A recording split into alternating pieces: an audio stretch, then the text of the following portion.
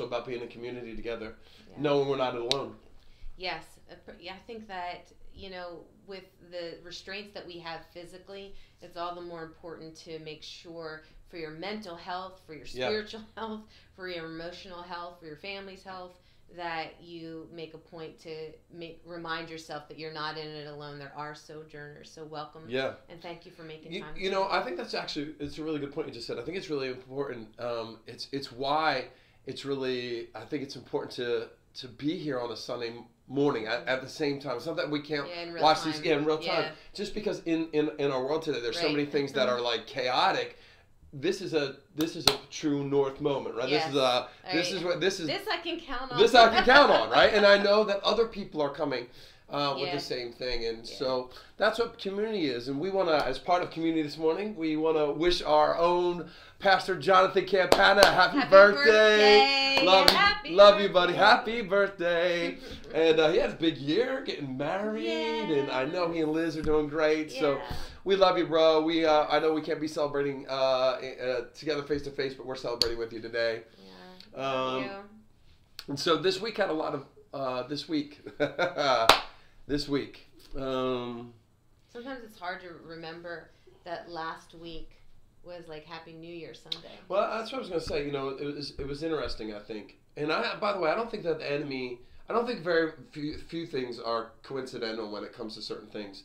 I thought it was interesting that last week we kind of turned that corner on where saying, oh, there's new hope, and this year the pandemic's going to end, and there's this hope, and then Wednesday came, and kind of no matter where you are in the political spectrum, or in any way, it was just hard. I mean, it was and for our black and brown communities, just so challenged by another layer. On both sides of the political parties, where people are angry or disappointed and discouraged, and there's just so much outrage. There's shock. There's disappointment. It's at a guttural level. It is, whether it's in you like a guttural level emotionally, or spiritually, or with your mental health, or financially. At some point, it hits, even though it hits different people in different places, it still hits. I don't think that anyone got through this week without realizing that life, once again, has changed. Yeah, for you and I, we're talking about it being like a 9/11 moment. Mm-hmm. I know for you and I, it was a 9/11 moment. I know where I was when you called. And what we were doing. And this is what I want to say. I really want to say this across the board. For Connect Church, if you're a guest this morning of Connect Church, welcome. Thank you for being here, especially today. Thank you for being here. I'm Kyle. This is Danielle. We are the lead pastors of an amazing team of people that pastor and disciple people throughout Connect Church. And if you want to know more about Connect Church, you can always go to our Linktree link that's there on whatever platform you're watching. Our Linktree link. And it's important because we have so many things that are going on and that are happening, and many people are asking, when are we going to be live again, and how do I get discipled, and how do I fit in, and where can I serve? All those things will be right there. But I was reminded, I have my human reactions to Wednesday. I have my pastoral reactions to Wednesday. I have my historic, right? I love it. I have 1,000 things. And the verse that God kept bringing back to me, and I just want to pray this over us because, Danielle and I have been really talking to us as a church about not being American Christians, about being Christians who exist inside this amazing country called America.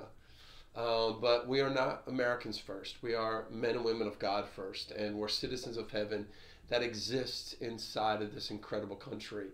And in times like this, we're challenged because we have so much emotion and so much hurt and so much frustration and so much angst and worry. And we thought we turned the corner to hope, and now you let this speak to you. Oh my gosh! Where you're looking for your source of hope from, then it can feel like it's like things have come crashing down. Correct. And then when we talk on the other side, well, it's just then we just have to hope in God. But there's a real coming to a collision point where we have to. I love this verse in Psalm 121. It says, "I lift up my eyes to the hills." I'm going to move this while you talk, just because you've come really close to it. Thank you. And I'll probably hit my head 1,000 times. I lift up my eyes to the hills. Where does my help come from? What is he saying there? The psalmist is saying, I need help. I'm in a situation where I'm desperate, where I don't know where to turn to. And so he said, the one thing I know is that God is above the mountains, and that God is above the circumstance. Usually enemies would come from a high place, right? That's why we take that rule. There's principalities and powers in high places. There's this high place kind of mentality where the enemy comes from. And yet we know our God rules above those high things. He is the highest of all highs. And the psalmist says, where does my help come from? My help comes from the Lord. My help comes from the Lord. No matter where you are on the spectrum today, no matter where you are on the spectrum today of looking at our situation, lift up your eyes to the hills. Where does my help come from? It comes from the maker of heaven and earth. His name is Yahweh. His name is Yahweh. His name is Yahweh. He is the provider. He is the master. His name is Jesus, and he is the King of Kings and Lord of Lords. And so, Dee, can you just pray for us? Just pray for our nation, pray for our country, pray for our world. Yeah.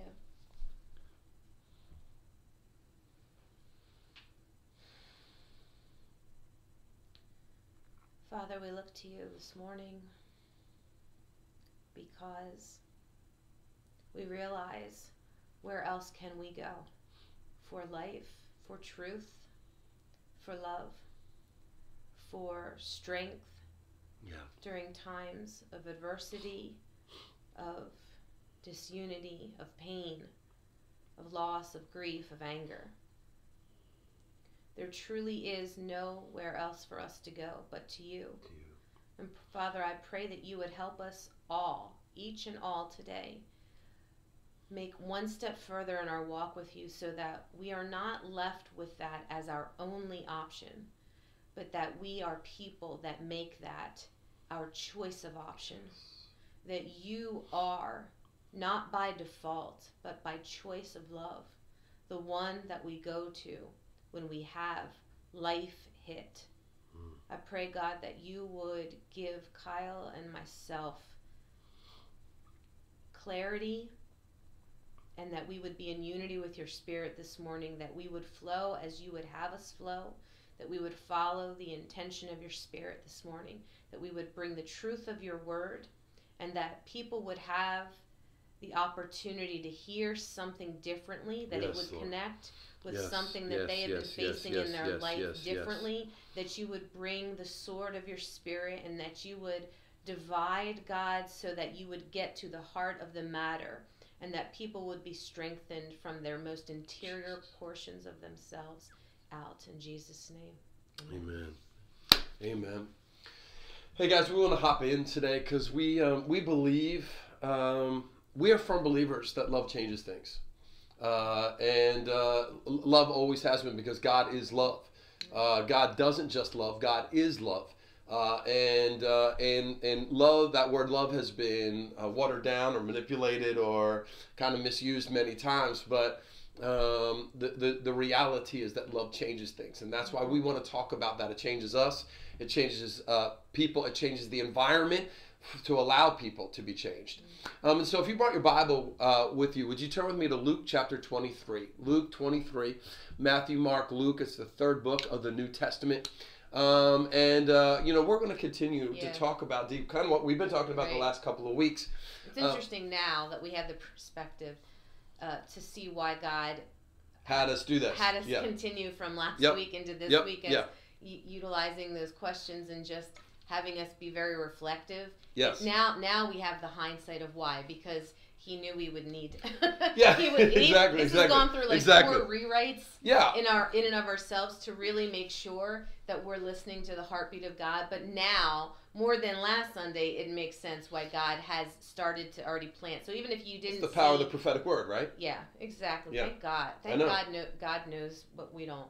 But if you haven't watched the last 2 Sundays, make sure that another time you go back and you look at those two, because they started without even us realizing. They started to be a building block for even what we're talking about today. And taking another route. Yeah. And what's the other route? Love. Yeah. And we've been talking about this clash, this cultural clash that we have inside of ourselves, right, where our culture is so much, especially American Christians. Come on, somebody. The truth is, this is reality. We're addicted to feeling loved. Come on, little Robert Palmer. I hear you singing it in your head. Or in face it, you're addicted to love. There's always the hate. It's the 80s. You have to have the hate. But and we are addicted to love on one side, and then we're challenged by the love of God that should convict us. It's not just an addiction to love; it's a conviction by love to actually do something about it, to manifest kind of differently. And you know, the issue is that our addiction to love, I think, babe, and we've talked about this, creates this filter by which we judge the level of love in any situation based on how we feel loved or unloved in that situation. And how we've defined it, by the way. Totally. Because when we're talking about love right now, we're not even always talking about true love. No. How the Word of God defines love. We're talking about what feeds me as saying, I feel loved. Correct. It's like, and that's why we start to judge the level of love in that situation by how we feel that making love it or so not. Subjective. Correct. You know, is church loving or not by the way I feel loved or not? Right.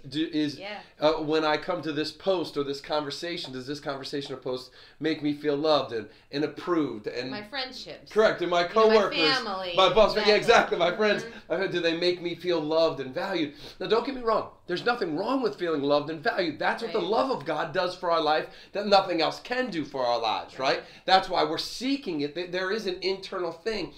Sin has warped it, but the drive to feel loved and valued is a God-given up, because that's what's been missing since the garden.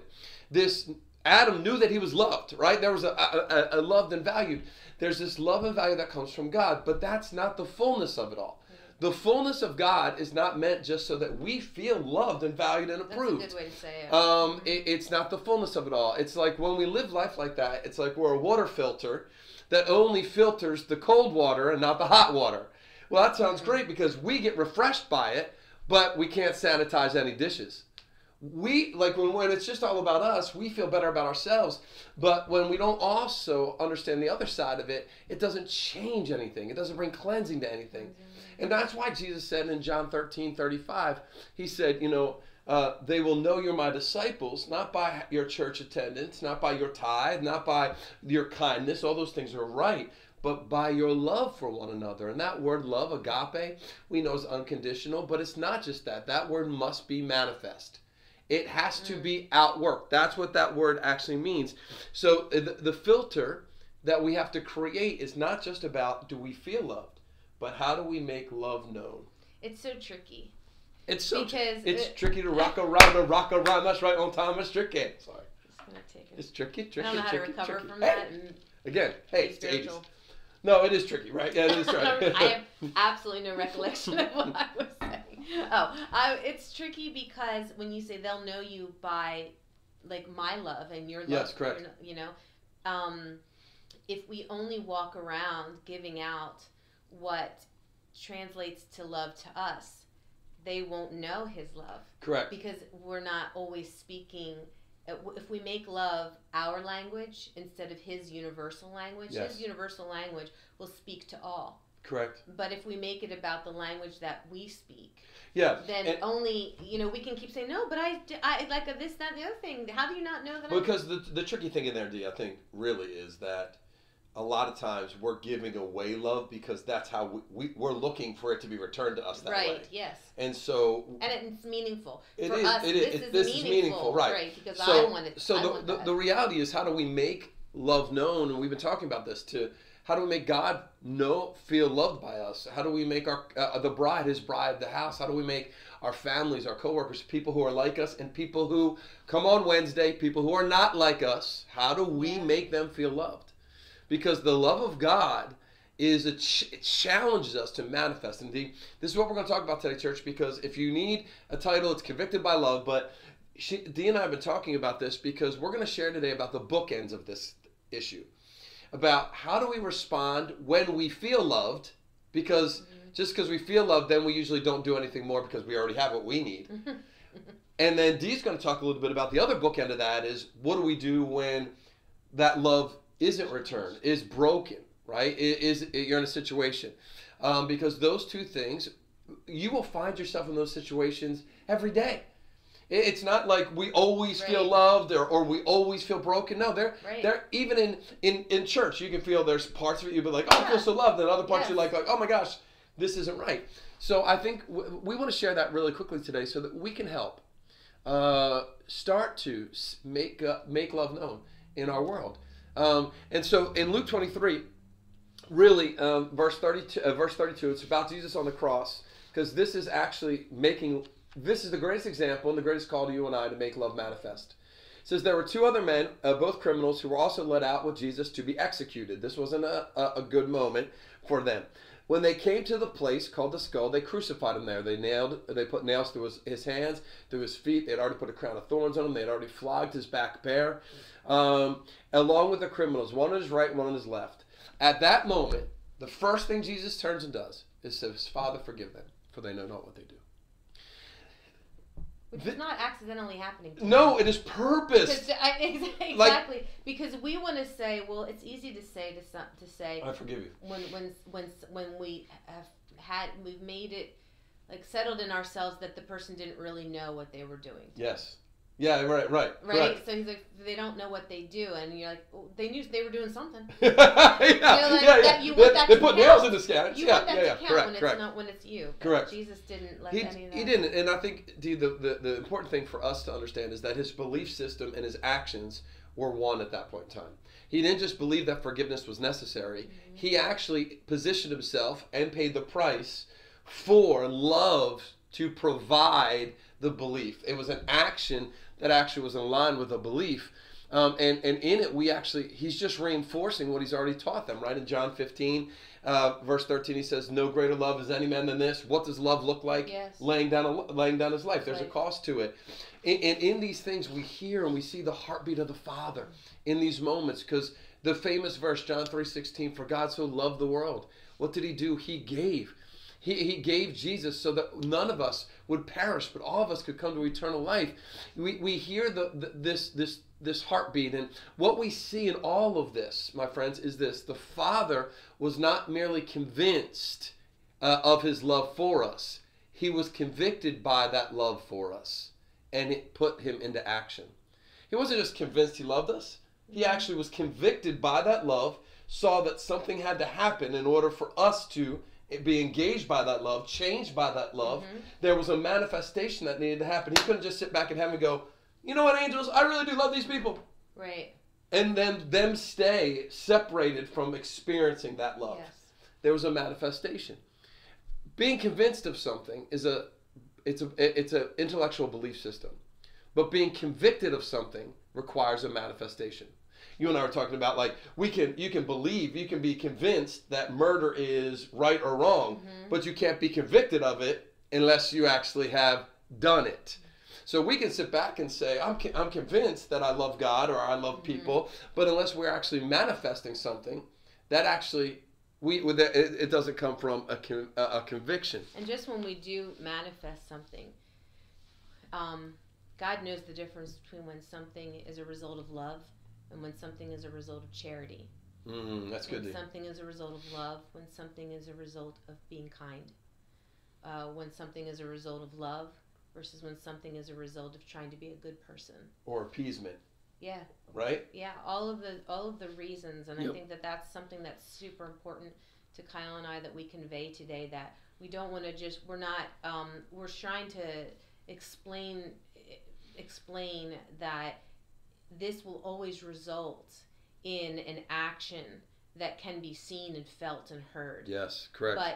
But the action that can be seen and felt and heard does not automatically qualify as being done by love just because a Christian is doing it. Yeah. Oh, that's good. That's really good. And I think the sneaky thing is that our soul gets convinced. Our soul gets convinced, and it's satisfied believing. Well, I mean, I love God. And we put ourselves usually up against somebody who we really think right. I love God. For God to love. I love God, and I mean, after I love God, I mean, I'm loved by God, and I love God. I feel good by that. So everything must be good, because after all, everything's okay because I love God. And the challenge is, especially when we feel like we love God and we're loved by God, we don't want to rock the boat. So our soul is like, don't change anything, because the issue is we're seeing things from our own position rather than a kingdom position. Yeah. We're seeing things, again, we're judging the level of love based off how we feel loved, or how good we feel like we're giving love away in any situation. And that's what ends up happening. That's why we rarely go beyond the assertion, I love God, to the question, does God feel loved by me? Right. Right. That's why, because our soul is challenged. And that challenge is deeply inside of us, because my soul becomes challenged by that thought process. My soul wants to be placated. We have to understand this. My soul wants to be placated, that I've done enough, by the belief that, well, after all, I'm okay because I love God. I love God. I love God. And we began to talk about that last week in 1 Peter chapter 2 verse 11, where it says, there are things, babe, that wage war against my soul. Right. And it's not always the sin, like sinful things. Mm-hmm. It's belief systems like this. Yes. That I don't need to change, because after all, I love God. I mean, I love people. I mean, I don't hurt people. I'm nice to people. Ask people. Right. Yes, correct. Exactly. I mean, I gave that person the spot that I was going to take, the parking spot, right? I waved that person ahead, let them cut in a line in front of me when I was at Starbucks. I mean, I'm a pretty good person, and that's where our soul gets in there. I'm a good person. You and I were talking about this. There's this thing that psychologists call pronoia. Pronoia is the opposite of paranoia. Paranoia is the belief that everything bad's going to happen, right? Something bad's going to happen. Pronoia is the belief that everything I do is acceptable. Everything I do is good. It's good. I mean, it's good. I mean, I basically, I know something, I mean, but I'm basically good. No, stay with me. Both of those are a delusion. Paranoia and pronoia are delusions inside of ourselves. Not everything that we do is acceptable. It's like, I know we've heard this 1,000 times, but the Midwest farmer that was out hiking and found an eagle's egg that had fallen from the nest, and he picked it up and he brought it home and put it amongst the chicken coops. And the hens laid on it, and after a while the egg hatched, the chicklet hatched, and little eaglet began to grow and live there with the chickens and scratch along the ground and eat worms like the chickens and live like a chicken. He didn't see himself. He never thought of himself differently, because he wasn't looking at himself from the position in which he was made in. From the higher position, the higher level. And sometimes we're looking at ourselves and saying, well, I'm all right. I'm doing just like the other chickens. Mm-hmm. I'm pretty good. I mean, I'm bigger than the other chickens. I'm prettier than the other chickens. Our comparison is still always up against broken vehicles of love. 100%. So we're looking, and just in our humanity, our way to make ourselves feel okay about ourselves is to find a vehicle that is more broken than we would say we are, and then we hold ourselves up against that and say, well, I don't look like that. My life looks more like this. But and exactly right. Even that's why when we're feeling loved and we're judging situations, if we feel good, that's the eaglet scratching out this living when he was meant to be so much more. And I think we are in so much danger. I'm going to just say this because this is me. I've been challenged by this. We can fall into this trap so easily, especially when we're people, who have walked with Jesus for a long time, who have been in church a long time, because I get to fall back on my past actions of love. Right. Like, especially for me, I'll be like, do you know how many mission trips? Do you know how many mission trips I've been on? Do you know how many churches? Do you know how many people I've fed? Do you know where I've gone? Do you know what I've done for the kingdom? And my past manifestations give validity to my current position. So I'm okay because look at all the love. So I just had the craziest thought. It's kind of like in Vegas when you hear about somebody getting what's it called when jackpot. No, oh. That would make sense. No, a residency. When a famous star gets a residency in Vegas, right? And they're going to be here for 3 months or whatever. And they're sold out shows every single night. But why? Because of the catalog of music, not because that person has usually had a hit. Like they don't have 3 albums worth of hits in their last part of their in the last year, right? It's because like then all they of will still this. be on tour. Correct. This is when you get a residency. You set up shop. Yes. You feel really good about yourself, and then people come. But they're coming because they want the old. Correct. And this is how we stock up on what we have done for God over the years. And you don't have to be 53 like me. You can be 23. Sure. And still give validity by your past manifestations. Jesus actually throws this out, babe. Jesus crushes this concept in Revelation 2, verse 3 and 4, when he says to the church at Ephesus, hey, and I know everything you've done. What you've been doing is pretty amazing. You've done all this great stuff. And then he says, let me just get this straight with you. You and I are going to have a come to Jesus moment with Jesus. And he says, this one thing I have against you. You've stopped loving me, and you've stopped loving others. It doesn't matter what we've done. We cannot any longer give validity to our current position based off our past manifestations of what we decided was love or not. They were, and this church was convinced that they were loving people because they felt loved even though they had stopped the manifestations of love. And that's why when we're convicted by love, D, and these are the 3 questions that's kind of kicked us off this week, and I'm going to give this over to you in just a second, but when you're convicted by love, like Jesus was convicted by love, so he went to the cross. It wasn't just a good idea to forgive people. He was so convicted by it, there was a manifestation, a cost, a sacrifice, an engagement into someone else's world. Come on, he entered our world, he clothed himself in someone else's skin. It wasn't his skin. He clothed himself in flesh and humanity and actually walked among us to pay a price that he did not owe. Man, he was feeling good. He was feeling good in heaven. This is what do we do when we're feeling good? Man, there's love that's meant to be manifest because someone else needs to be loved. The cross speaks not only of the fact that Jesus loves you, but that he actually calls us to go beyond being loved by God, to change the people who don't know yet that they're loved by God. So when we actually are convicted by this love, questions are different. Instead of coming to church and saying, how do I feel loved in this service, by this service, I have to ask myself, how do I reveal God? How do I reveal the love of God to God? How do I make God feel loved by my service? Instead of when we go to church, when we go to work and we're saying, well, I feel loved by God when he promotes me at church. When I feel like my boss values me. Yeah, well, values me. It's turning around and being able to say, how do I reveal the love of God through my work? Instead of being able to say, how can I feel more loved by this community? It's how can I actually make sure that this community feels more loved by the love of God in this community? How do I do these things? Like and Dee and I don't have all the answers for every situation. I'm not just talking about bringing donuts to work, although that's awesome. But I'm talking about carrying each other's burdens.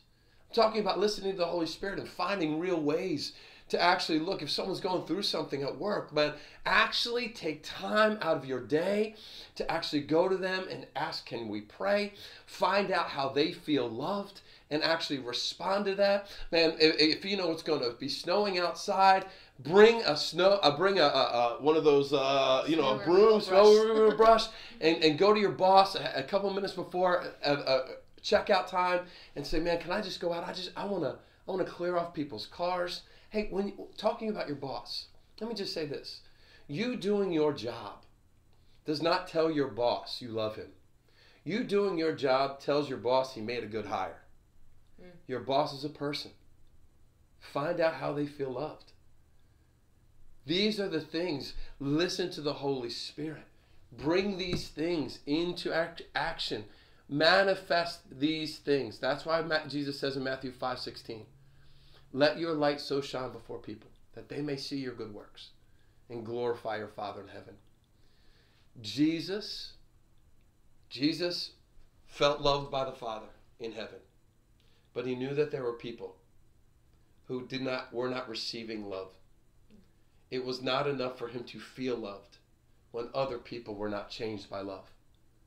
So much so that he took on flesh. He closed the gap. He paid the price. He did what he had to do so that they knew that they were loved and could be changed by love. Our goal, even when we feel loved, that filter is broken. We need to ask the other question: how can I reveal the love to other people? But we don't always have situations where we feel loved. Sometimes those love situations are broken. How do we do it then? Because Wednesday, people were broken. Yes, this whole pandemic, people have been broken, right? Right. I mean, just in daily life, people are broken. Thinking as you were talking that a lot of times we look at the pools of people in our life, whether it's our friend group, whether it's our workplace, whether it's our family group, whether it's a community that we're a part of, and we look at those pools of people as places from which we can make withdrawals instead of places that await an opportunity for us to deposit into them. And it's funny because, like I said, that Kay and I, we rewrote all what we wanted to share, and at one point we had examples. Okay, so say this happens in your workplace, say this happens in your friend group, say this happens in your family, and this in your community and church or whatever it is, and then how would love look? And we were trying to do that for two reasons. We were trying to give you like opportunities to have light bulbs and going, oh, I thought just doing this was loving enough, or whatever, and we would see that sometimes the backdrop up against which we rate our love is usually up against, like I said, someone who's less charitable, or whatever it is, less kind. But we said, but we really want to encourage people not to walk away from today and say, well, what's the thing that I would do? It's with an understanding that love is going to always have a sacrificial action to it, and that it's going to change, and that's why having a relationship with the Holy Spirit is so vital, because in that moment, and as situations are morphing, and as people are changing, and as emotions are high, or whatever it is, or even like some people are being celebrated, God's going to show you in real time how he wants you to deposit love into that particular community. And so then we kind of pulled back on that, but it was kind of cool, just like on a relational level, marital level. Like, it was so funny because when we, like I've told you before, we prepare pieces of our teaching separate, then we bring them together, we record it, then we like go back to our places and revamp, and then we come back together. And it was so funny because I kept seeing like the examples I would bring and the examples that Kyle would bring, and I was like, hey, they're so nice. Like, because Kay lives from a place of looking, he loves to find ways to bless you. So he has a gift to give gifts. And it's not even just like in the thing, but to bring coffee, to whatever it is, he has that thing that he does well. And so his were how to kind of bring addition to our relationships. Every arena of people that we're in. How do we add love? Yeah. Right. And so I was like, oh, okay, because then I have my list, and everything is about conflict. Yeah.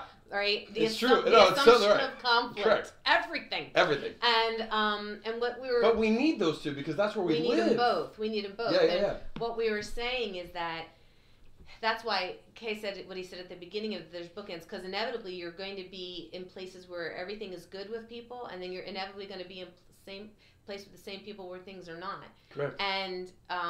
And so what speaks love to you is like when you're active in giving people gifts, for example, you are actively showing someone value in your mind, right? Correct, absolutely This is Dignity, how you're honoring, value, honor. this is how you're showing love, correct, you're correct, showing appreciation, correct. You're showing value. Because things are correct. Right.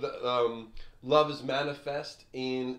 A portion of love is manifest through those meanings, but it's not the only way that love is manifest. And for me... Yeah. One of like the Achilles heels that I have in my life is the pain of having a problem in a relationship. So when you have a problem in a relationship, I think the pain that I have probably felt the most in my life is when someone chooses to walk away instead of heal that fracture. So for me, I had like all of these examples of this, and so that's why we wanted to bring both sides of it, because there are good days and there are not so good days. And right before church this morning, I heard a question posed to is it General Powell? I don't know. Yeah, General Colin Powell. General Colin Powell. And the question presented to him was, is this a time for healing, or is this a time for accountability? And there was silence, and then the person said, because both can't happen simultaneously right now. And I was like, wow, that's exactly what we're going to be talking about this morning, and what I've continued to say to Kay. And it's, what we're talking about today is up against any relationship you have, whether it's in your family, whether it's in your friend group, whether it's in your workplace, whether that be a coworker or a boss, a relationship in your church family, in your community, wherever it is, you're going to have opportunity where there's going to be a fissure, first of all. I love how Dee kind of identifies it. It's fractured intimacy. It's fractured relational intimacy. You kept saying that the other day, and I was like, it's so perfect, because a lot of times we'll say, well, our relationship's just broken. Yeah. There's a difference between a broken, completely broken, non-fixable, to something that's just fractured. When I fractured my bone, when I fractured bones in my body, which I have, they were able to be reset. Yeah. And I love that you say it that way. And the question that was posed to General Powell this morning was the same question that I feel that no matter what we're asking in our nation, or we're asking within our friend groups, is that same thing. Well, is this a moment for healing, or is this a moment for accountability? And what I've been saying to Kay is that it always comes down to our rights, no matter what dynamic we're talking about. If you really listen to the internal monologue that you have, you're trying to usually identify what was my right in this relationship, and how have I been wronged, and do I have a right in their eyes to tell them how they have wronged me? Yes. And then will they right their wrong? Everything is usually built upon, what did I have a right to expect? What did I have a right to be safe from? What did I have a right to write? And you might not use those words. I'm just giving it language right now. And that's usually our starting point. And it was a great question, because that's really what we're asking ourselves in every time there's a fracture in our relationship. Okay, well, is this a time for healing? Am I supposed to just offer healing? Or am I supposed to keep people accountable? Right. And I said it with that kind of edge, because internally, sometimes it never makes it to the surface, and we say, I really want things to be better between us. And I just wanted to tell you really where I was coming from. And it's just we're creating another opportunity to explain why we felt our right was wronged. Yes. Not saying that this is not something that is valuable to God at all. But what I'm saying is that this is our starting point. Yes. As humans, as American Christians. This is where we start. So we fight that whole time that there is discord with someone to explain to them why our rights have been wronged. Yes. So then why that person has been wrong, and that we need them to identify that we've been right. I'm talking from personal experience. So this is all of us across the board. And what I had said to Kay is that I truly believe that God would, if we were to say, okay, wait a minute. If right now, in this broken relationship, whatever it is, I need to have the mind of Christ, what are the questions that God would ask to start a conversation with us? Would he say to you, are you aware of your rights? Are you very clear right now on how you have been wronged? And are you prepared to explain to that person just how wrong they've been to you in your stand of being right? Like, that's not what because his end game is different, church. Our end game is usually to bring clarity to someone as to why they were wrong, why we were right, and to just kind of encourage them to never do that again. Yep. But his end game is different. So what he would do is he would look at any situation you're looking at right now, and it doesn't matter if this does not just apply, church, to people believer to believer. This Correct. is the standard of Correct. God, okay, Correct. that he would have Correct. with humanity. And the first thing he would say is, what has been broken? So take a dynamic if you're thinking about something because I'm going to make it hard. So say it's a breakdown that's happened with your boss. Because a lot of times we feel like we don't have as much power. Right? If it's something is happening with our boss, somebody that we answer to. What has been broken? It neutralizes the question, first of all, because it doesn't say, what did they do wrong? Or would they say you did wrong? Right. Because that's what rights says. Right. What has been broken? Well, trust. I'm just going to give you an example of something. Correct. Trust has been broken. Or like whatever it is. I don't even, because I want you to be able to fill in the blanks of your own situation. Do you hear the difference? It's like, well, when she said that, Correct. she hurt my feelings. Correct. She should have never, and it gets lost in the minutia, church. But if God was to ask us, what is broken? What has been broken? Trust. Or whatever it is.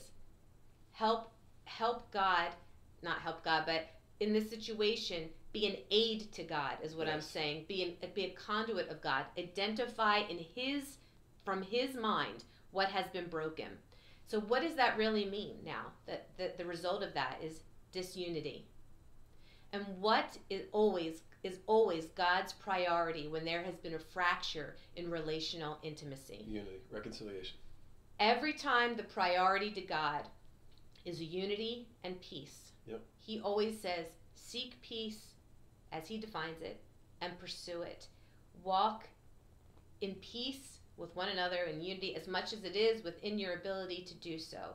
He goes so far as to tell us in his word, if you're coming to give a sacrifice and you remember, whether it's a fault, exactly, leave it and go, right? Unity, because what he's recognizing is broken. Yes. Is the relational intimacy. Yes. And he is identifying that as a priority to him.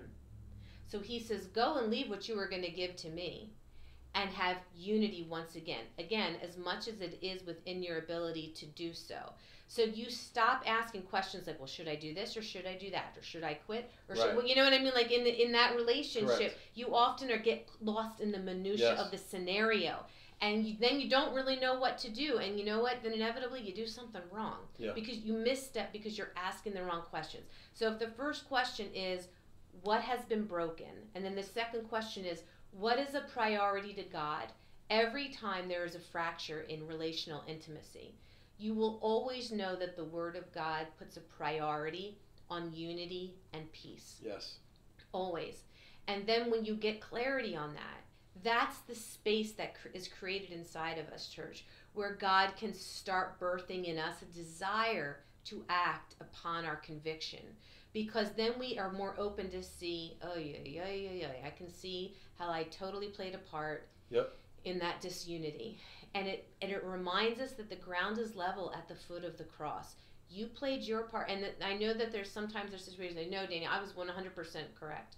Okay, well, if it wasn't immediately healed, then there's something that you've added to the division afterwards. And what I'm saying to you is that God, and Kyle and I were talking about this too, that this does not mean that everything is you're not besties with everybody that's Correct. ever been in 100%. your life, because it's within your ability to do so. And I will tell you that there are people that are no longer in my life, but if I was to engage with, like if they were to come in to engage with me, I have nothing but peace to offer to them. I'm not saying I'm offering relational intimacy. Correct. I have That's peace. Restoration versus reconciliation. But it is on me. The onus is on me to carry a calling of peace and unity. So that's the part that I have to bring. And that's what gets lost, because we're always trying to fight for our right. It's why that question was posed this morning. So is this a time for healing, or is this a time for accountability? It's interesting, Dee, that the cross, at the cross, both of those things are there. So the answer is yes. Right. Is it a time for accountability or healing? Yes. Because it was in Jesus' willingness to actually manifest love. Yes. Love manifests itself in such a way that it took care of the accountability question, and therefore brought healing, which then manifests peace, right? Yeah. So I totally agree. I mean, I think he could have said, I have the right to bring wrath and judgment onto everyone, because the wages of sin is death, right? Yes. Romans 3:23, all of us have sinned and fallen short of the glory of God. Romans 6:23, the wages of those sins for everybody is death. So he had the right to be able to, instead of going to the cross, he could have rolled out of heaven with an angelic army and just brought devastation, because he had the right. He didn't look at that. He said, there's a relationship that's broken here. Yes.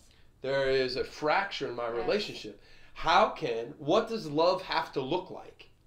What does love have to look like for there to be healing and peace in that moment?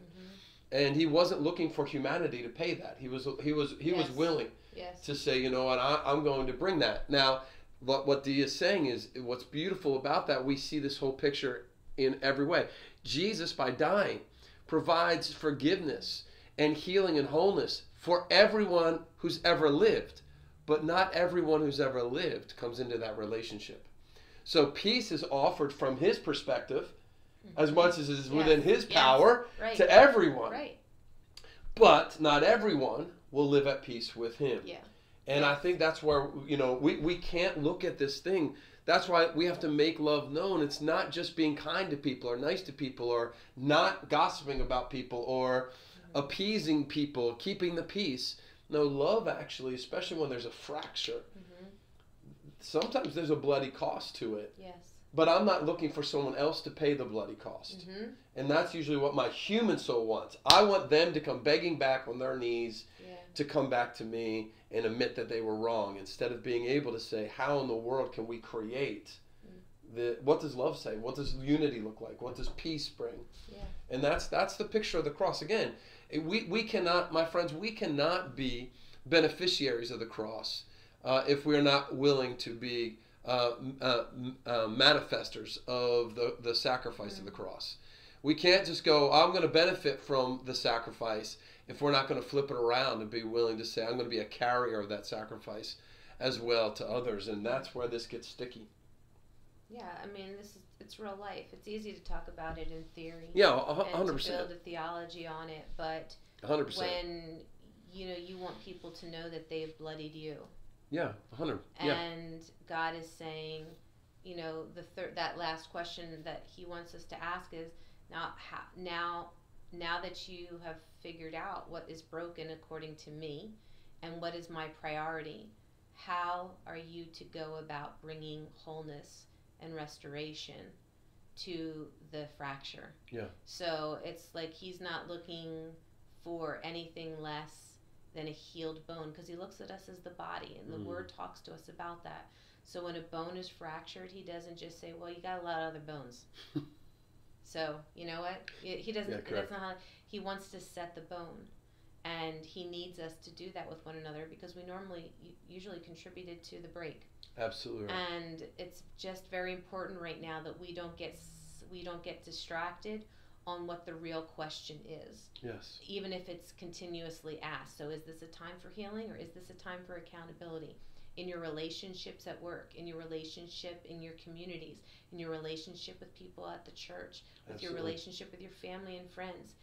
Are you making people choose between accountability and healing, or are we asking different questions that we know God is asking, and then being willing to be conduits of the bone that has been reset to wholeness? Absolutely. 1 Corinthians 13, right? 13. The faith, hope, and love. But the greatest of these things is love. You know, Dee, as we close, I was reminded, we were talking about this week, but reminded of the story in Genesis 9 of where after Noah comes off the ark, right? After all this whole ordeal, plants a vineyard, and then he makes wine, and he gets drunk. He messes up. Like he legitimately, he does something wrong. It's sinful. The Word of God says, don't be drunk on wine. It's sin. And the Bible says one of his sons, Ham, sees him that way, and instead of actually helping him in that situation and restoring unity, restoring peace, restoring hope, he actually goes out and tells his brothers about it. And what I love about his two brothers, Shem and Japheth, they put a blanket on their shoulders and they walk in backwards and they cover their dad so that there is this opportunity for shame to be removed from him. And what that spoke to me is this. Yup, Noah messed up. Yup, he was in the wrong. But his two sons, who God blessed, saw their opportunity to carry on their shoulders the means by which he could be made whole again. And for me, that's what we as brothers and sisters are supposed to be. We can either be Ham, who goes out and tells other people and says, look how wrong he is, and leaves him the way that he is. After all, he deserves it, and they did it. And, you know, if he hadn't planted that vineyard, and he hadn't drunk that drink, and he hadn't done those things. And by the way, Ham gets cursed. That's not who we're called to be.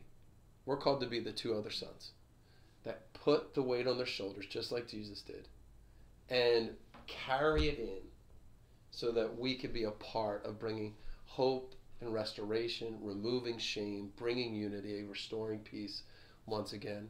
That's what Jesus did. He carried our peace on his shoulders. He paid the price. He manifests love. The cross is not just a symbol that we wear around our necks. The cross is the greatest example of what being convicted by love really looks like to the world around us. May we be not only beneficiaries of the cross, may we be carriers of it as well. You know, today, Jesus died. I just want to encourage you just as we close, but that act on the cross was for you. And if you're here today and you've never actually been a beneficiary of that, you've never known that for God so loved you so much, he sent his son so that he would die, not just as for you, but as you. He took your hell, he took your punishment, your sin, everything you've ever done, all of the punishment that was due us was laid upon him. And by his stripes, by his gift, we are healed. We have an opportunity to have a relationship with God. You don't have to stay far from God today. You don't have to feel unloved, unvalued, unappreciated. Man, the world may make you feel that way. Our God never will. He wants to cover you with what he has carried on his shoulders, which is a blanket of love. Today, all we have to do in order to do that is just ask him to come into our heart. So if that's where you are today, if you just want to say yes to Jesus, can I just encourage you? Pray this prayer with Dee and I. Amen. Just say, Dear Lord Jesus, here I am today. I've come to give you my whole life. And I've come to give you my whole life. I'm holding nothing back. I'm holding nothing back. Everything that I am.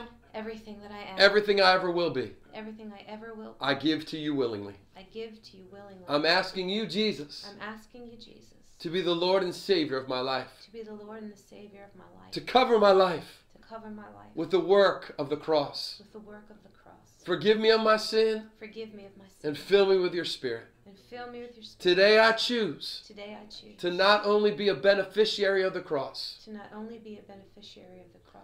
But to be a carrier of it as well. But to be a carrier of it as well. In Jesus' name. In Jesus' name. Amen. Amen. And amen and amen and amen and amen and amen.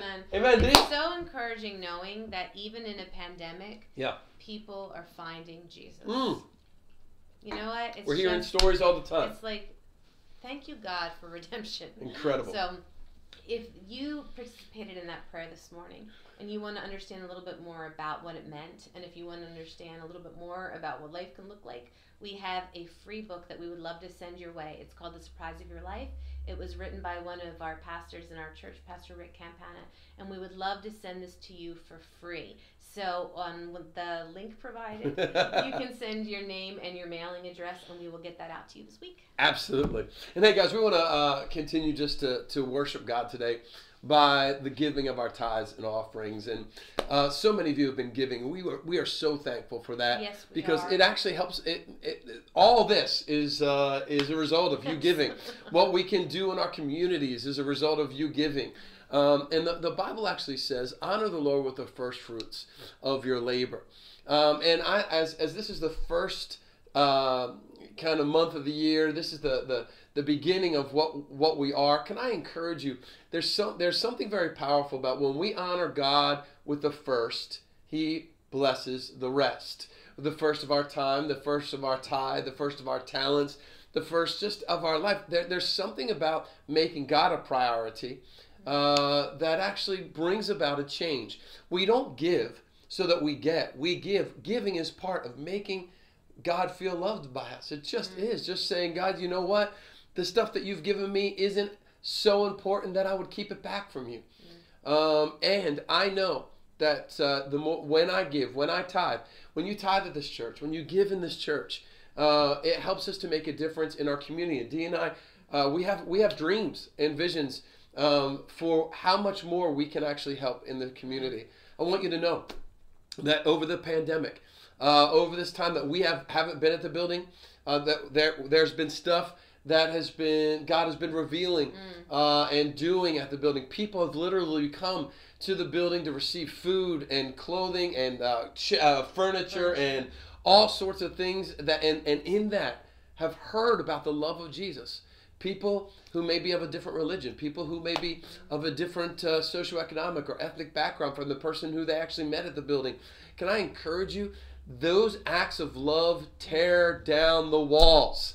When you give, it empowers love to tear down the walls. And that's what I'm believing for. I'm believing that somehow, some way this year, that we're going to be a part of making love known so much in our community that there are walls that were built, maybe over the centuries, by the way, that are going to be torn down. I don't want to be just an inclusive church that is multi-ethnic in its color portrait. I want to be a multi-ethnic, multicultural, multi-generational church that enables people to feel loved and been revealed the love of God to in every way and in any way possible, because God loves each and every one of us. So thank you, church, for giving and giving us an ability to be a part of that. You can always give with Linktree or CCB. Check it out. I have it on my heart to pray. Yeah.